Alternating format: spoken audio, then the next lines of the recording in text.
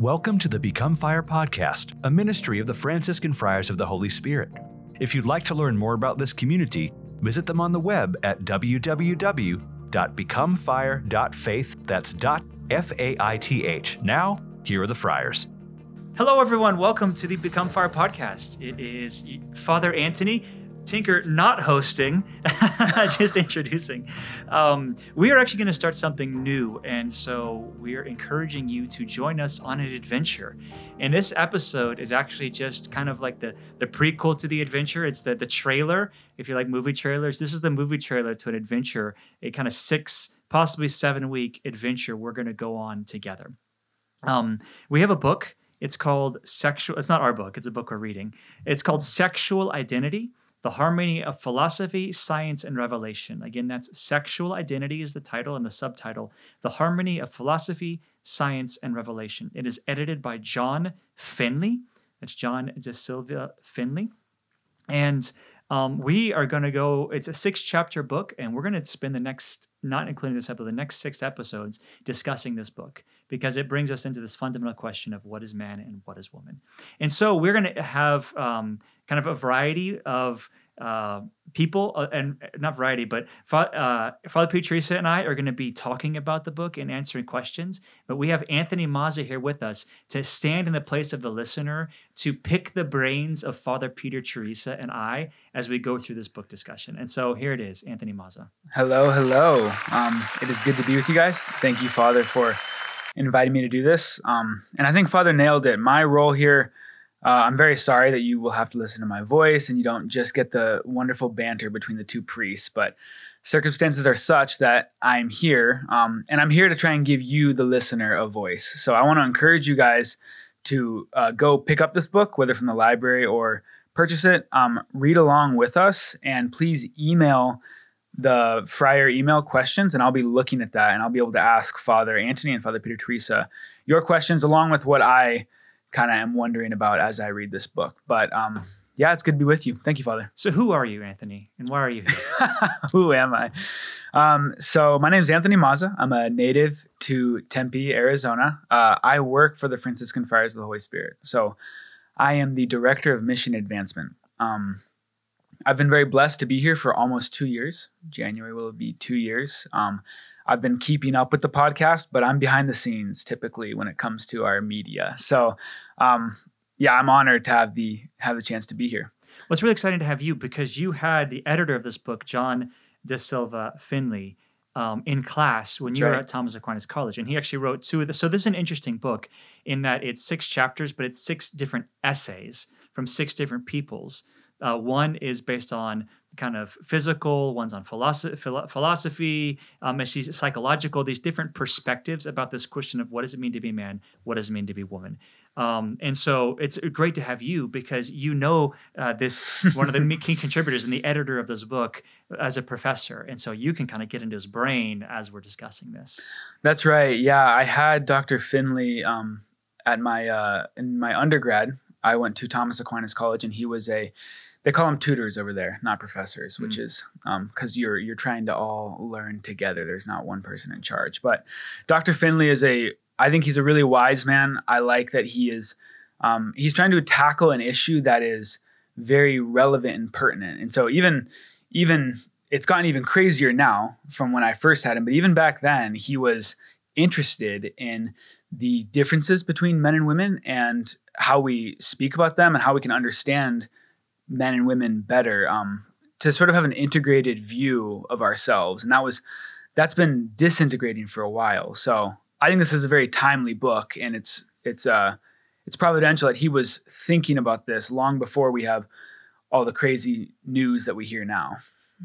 And this is just from the inside cover of the book. What is this book about? What are we actually getting to this next 6 weeks? So we wanted to just talk about the introduction to the book, and I'm gonna let Anthony, pepper me with questions here about the introduction. We can kind of discuss a little book, but just this first paragraph.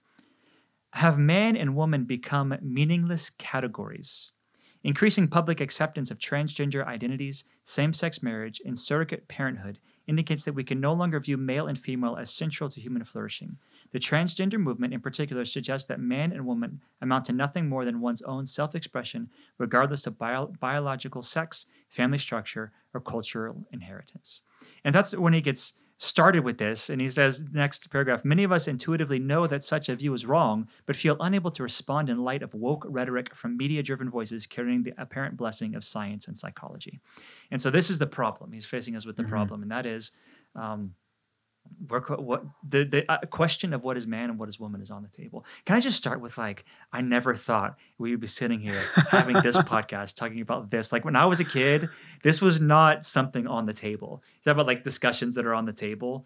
Like the discussion of what is man and what is woman, what is male, what is female was not really something that was really on the table for discussion. It was just kind of pretty obvious, it felt like. And here we are, I'm 38 years old, and it is very much on the table. What does it mean to be a man? What does it mean to be a woman? And which, just to start, as I'm going to turn it over to you to turn over as the host and the questioner, I'm just finding the fact that we've been talking about this is kind of crazy. Yeah. I think a lot of people out there, our listeners, might have the same feeling of I can't believe this is how quickly the culture has turned on this issue. Mm-hmm. No, it's definitely crazy. And I think he mentions, I'm not sure if it comes up in the introduction or in some of the promotional material, but this was put in the national consciousness during the Supreme Court hearings, right? When the newest nominee for the Supreme Court, she said, I can't answer the question. They asked her, what is a woman? And she said, I can't answer that question. I'm not a biologist. I can't define that question. And everyone was like, wait, what? But I think what's funny is, I don't know, Father, you said it's not, it's a very recent thing to be asking this question, but if you take yourself back to your high school days or your early formation days, how was this question approached? Or how was the topic of masculinity and femininity approached then? And how do we have to do it differently now? So that's a really good question, because I think the first thing we saw was the masculization of women and the feminization of men in society. And that was what was kind of happening in my high school and college years, is there very much was the kind of the continuation of the feminist movement, and the feminist movement and the bad aspects of it, right? That the bad aspect of it was we have to, women, they need to become men because women's identity is not sufficient in and of itself. And so women need to act and be like men to make it in this male-dominated world, which I think is the wrong answer to the feminist question. We'll get into that in this book. And so there was this whole, if you want to be a successful woman in the world, you got to masculinize. You got to get into the corporate culture. You've got to basically act and be like a man, which that was certainly happening. And then the feminization of men, where fatherless homes were starting, men were being raised by their mothers, their grandmothers, a lot of high women influences, and men were becoming very effeminate. And there's this feminization of men, whereas women are going to take charge, and especially at the younger age, women are happy to take charge, and women are actually they because they hit puberty quicker. At that age, that junior high, early high school age, women are just more competent. They're smarter. They're maturer. In that certain age group, women, and so at this men are kind of women are supposed to take charge, and they're just smarter and more and attractive and mature and put together, and so. It's and there's this young man who wants to go through puberty. The woman hits puberty first. Is well, then I want to be like a woman because I want to go through puberty too. I want to be I want to be mature and looked at, and intelligent, etc. But because that really developmental time in a boy's age when he's not really given a masculine identity from his own family, he tries to take it from the culture around him. And so it becomes this really interesting feminization of men and masculinization of women, which I think is where we started. And that was happening in high school. But yeah, as far as what male and female, that wasn't really it was all, just kind of it's pretty easy, a man is a man, and biology tells us what a man is, a woman is a woman. Yeah. There were those, those cases that were brought up in biology class. And you're oh, okay, well, exceptions don't make good rules. These are exceptions, rare exceptions. And they don't make good rules. So biologically speaking, here's what a man is, here's what a woman is. And as far as transgender, there's cross-dressing. I'd heard about that in high school. And I don't think recall ever hearing about people making a transition physically when I was in high school. But I think we started with this masculinization of women, this feminization of men, which then led to men who wanted to become women physically and women who wanted to become men physically, which led to the question of, what does it mean to be a man? What does it mean to be a woman? Yeah. That's a cool kind of quick analysis of sort of the slippery slope and how practically it started maybe somewhere because of family formation or even biological factors with how maturation happens. But it's led us to a place now where I like how Dr. Finley points this out. He says incoherence leads to intellectual slavery. Yeah. Like we are forced to uphold and honor women, and we're supposed to like be pro woman, but yet he tells the story of going to the Women's March, a video. You go to the Women's March and you ask what a woman is, and no one can answer. So there's obviously a tension there. It's like we're supposed to raise women up, but then we can't define it. Now, some people are probably really comfortable with that tension. Some people are probably like, yeah, I don't see the problem. Can you kind of talk about where that leads us as humanity and why we really need to address this issue, and we can't just be like, oh, it doesn't matter? Well, I mean, he kind of ends that paragraph. He starts with one of the most profound paragraphs. He starts just before, being untruthful is not just a way of failing at being human, it is the way. So being untruthful, not defining your terms well and understanding, is not just a way of failing at being human, it is the way. Since in it we undermine the rationality that defines us, and we lose reason in that case. And so he says, incoherence leads to isolation and intellectual slavery, which he talked about, and ends that paragraph. Being man and woman is more and more like a tale told merely for the sake of nostalgia, the one that really signifies nothing.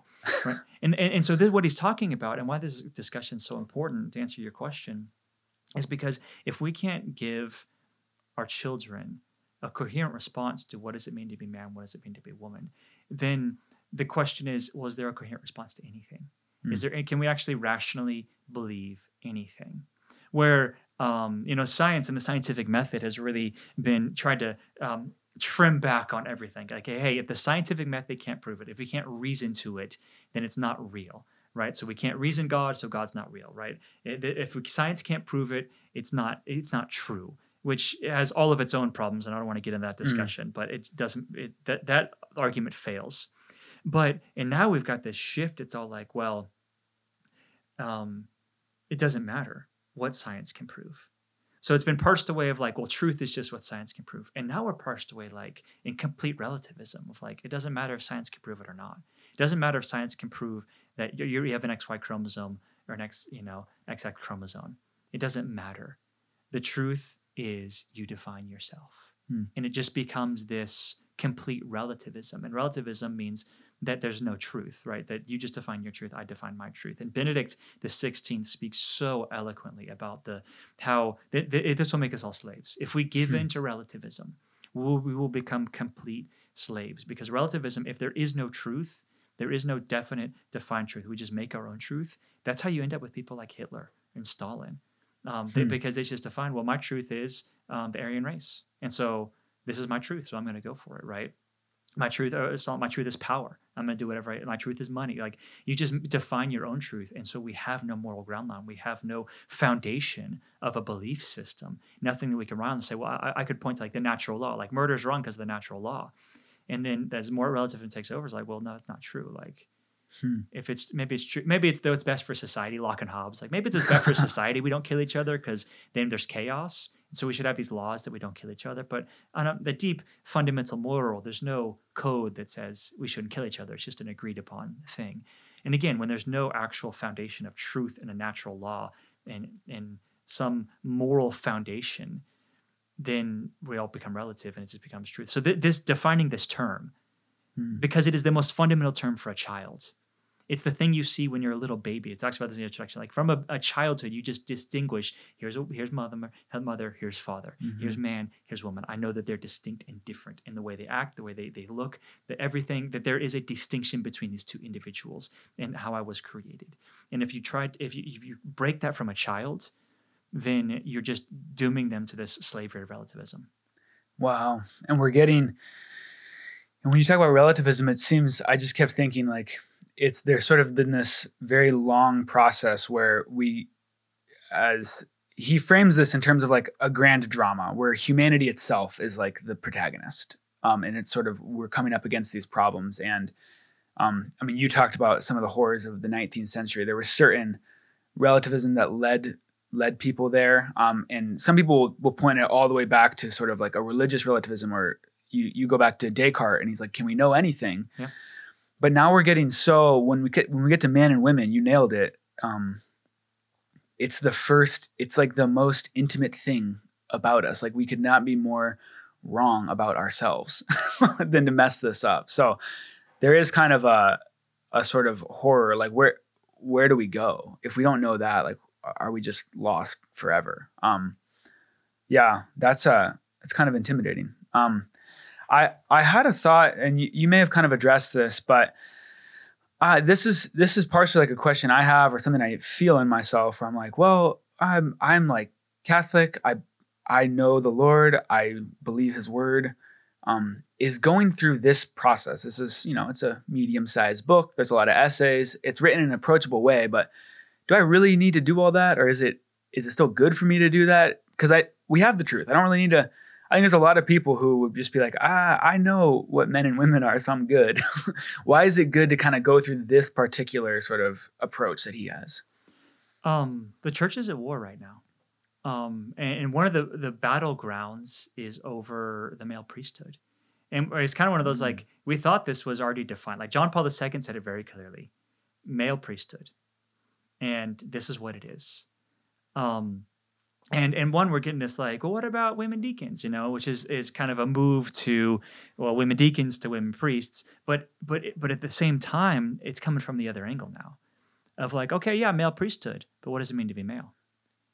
And so if I identify as a male, can I be a priest even though I'm biologically a female? And this is the question that a society is trying to ask the church. Because it's like, all right, well, if you're going to define, male priesthood, then what do you mean by male?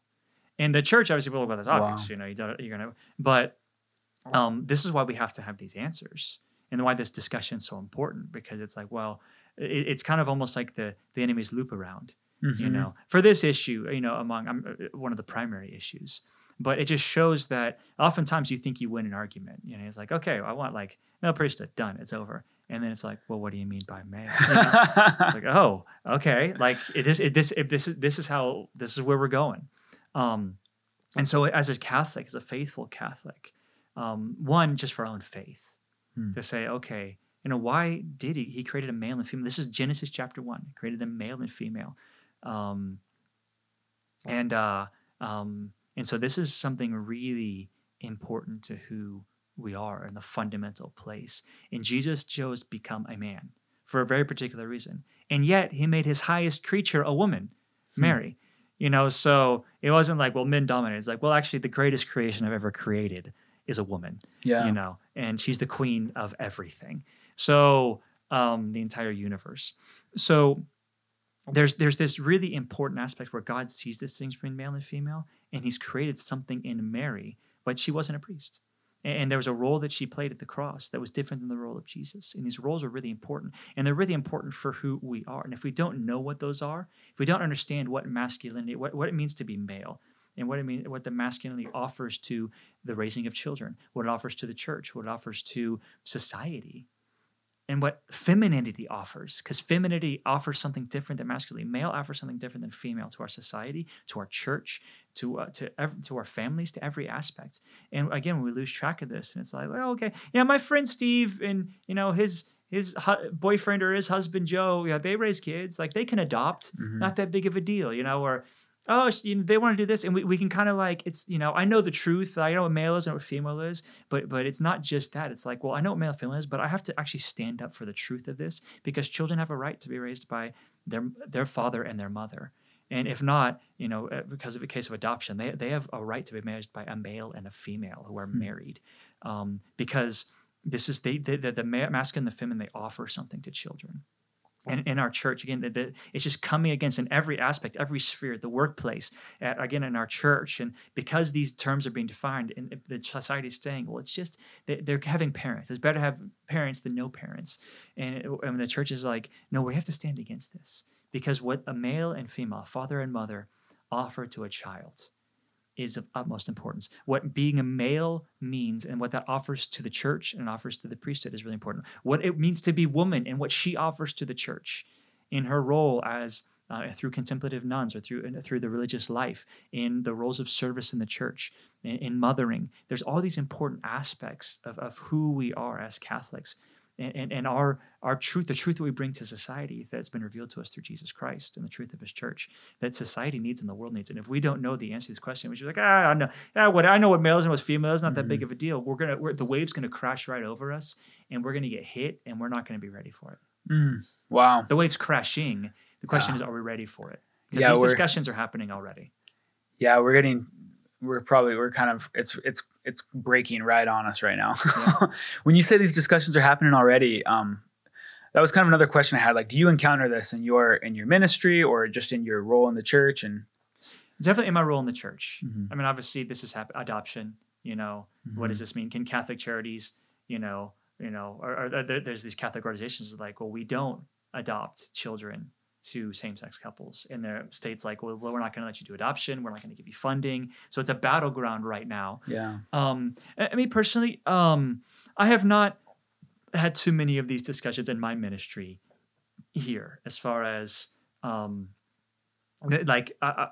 definition of masculine and feminine. But it is something I'm dealing with right now at our school. So we have a great school. It's pre-K to 8, and 2 of the boys have declared that they are gay. And they've become kind of a couple. Wow. And so the girls, like one of the boys get picked on by the other boys. So the girls are like, we want him in our classroom. Because our junior high, our 7th and 8th grade girls are in one classroom, our 7th and 8th grade boys. So we combine 7th and 8th grade, but then split boys and girls. Because it's just that age where having white boys together, girls together. And so the girls are like, well, we want the boy to come in and be in the girls' classroom and just take classes with us. Because he's gay. I don't know how he identifies. I've not gotten to that question, but he should just be in this classroom. And it's like, oh my. Yeah. Like we have, this is a really like, and the girls are like, this, it's fine, right? It's like, no, he's masked. Like there's something about his maleness that needs to be worked out and worked through. And this is not, if he has SSA, the church, has great compassion and mercy. In that, for that identification, you're not supposed to act on it. You're not supposed to practice it. You're supposed to be chaste in it. But this isn't about, well, he's bad because he's SSA. The truth is, it's, well, is it like he should come over to the girls' classroom or not? And it's a real discussion, because what's the big deal is what a lot of people would say. It's like, right. There's something about his masculinity that being around boys is actually a helpful thing, and being around girls, no matter how he identifies, is not the right answer to the problem. Wow, that's messy. Oh, well, pray for Father, everyone. Something you as you were talking, it made me think that I think we're both millennials, although we're kind of on sort of the opposite ends. One of us is a much older millennial. I won't say which one, but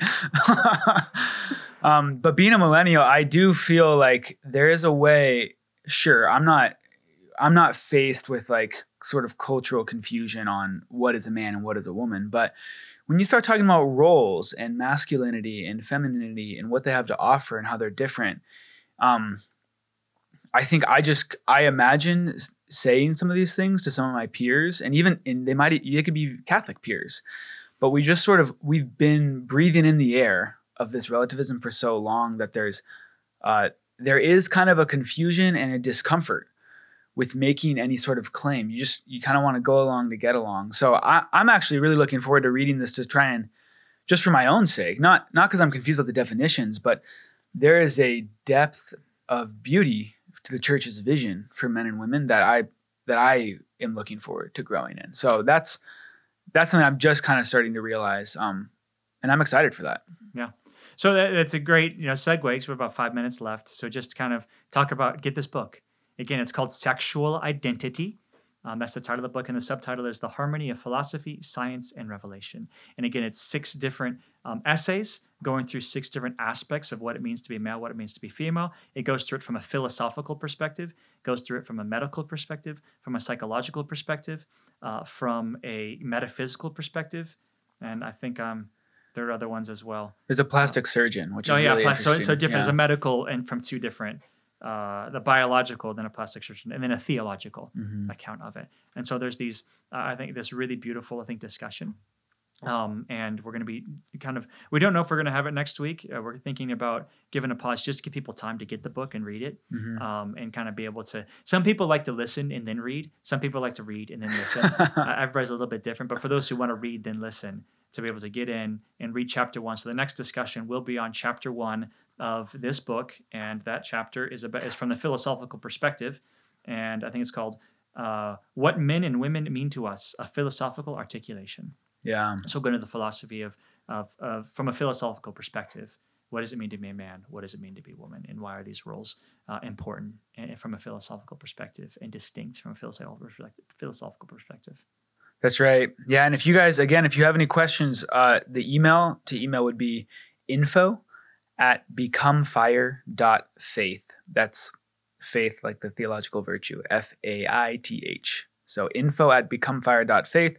That will come straight to me, and I'll be able to pepper Father with all your questions. So, and let people know if there's someone who you think really needs to hear this discussion and wants to be a part of it, even if they don't agree. Like we're going to give a Catholic perspective on these things, but this is whether people agree or not, just to have them listen to it, because we'd love to hear their questions too.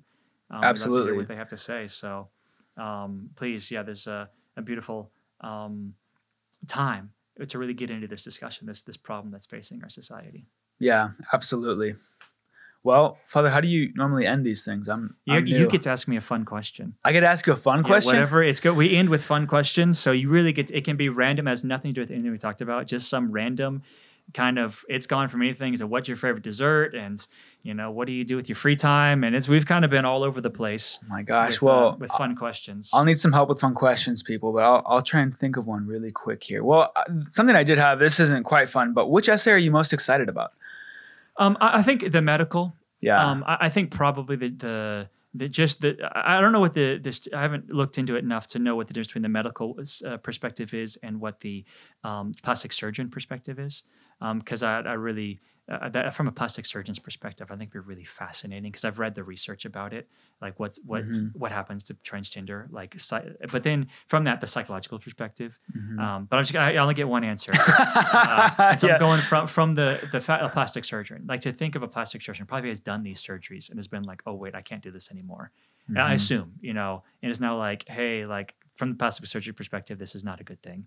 I would love to hear what this person has to say, who's been in it, not just thinking about it, but has been like in the battle in this front. So I'm really fascinated about that.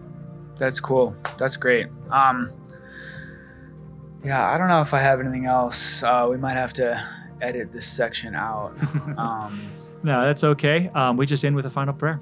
Sounds good. In the name of the Father, and of the Son, and of the Holy Spirit, Lord, we thank you for this time together. Lord, we ask that you inspire our hearts and our minds as we pray for all those who are struggling with their identity, struggling with what it means to be male, what it means to be female, with what the masculine role and the feminine role is for society. Lord, that you would strengthen them, bless them, give them peace, and help them to come to know you and your love for them as they are, as you've created them to be. And may your blessing come down upon all those who are listening as I bless them in the name of the Father, and of the Son, and of the Holy Spirit. Amen. Amen. Thank you for listening to this episode of the Become Fire podcast. The Franciscan Friars of the Holy Spirit can be found online at www.becomefire.faith. That's .faith.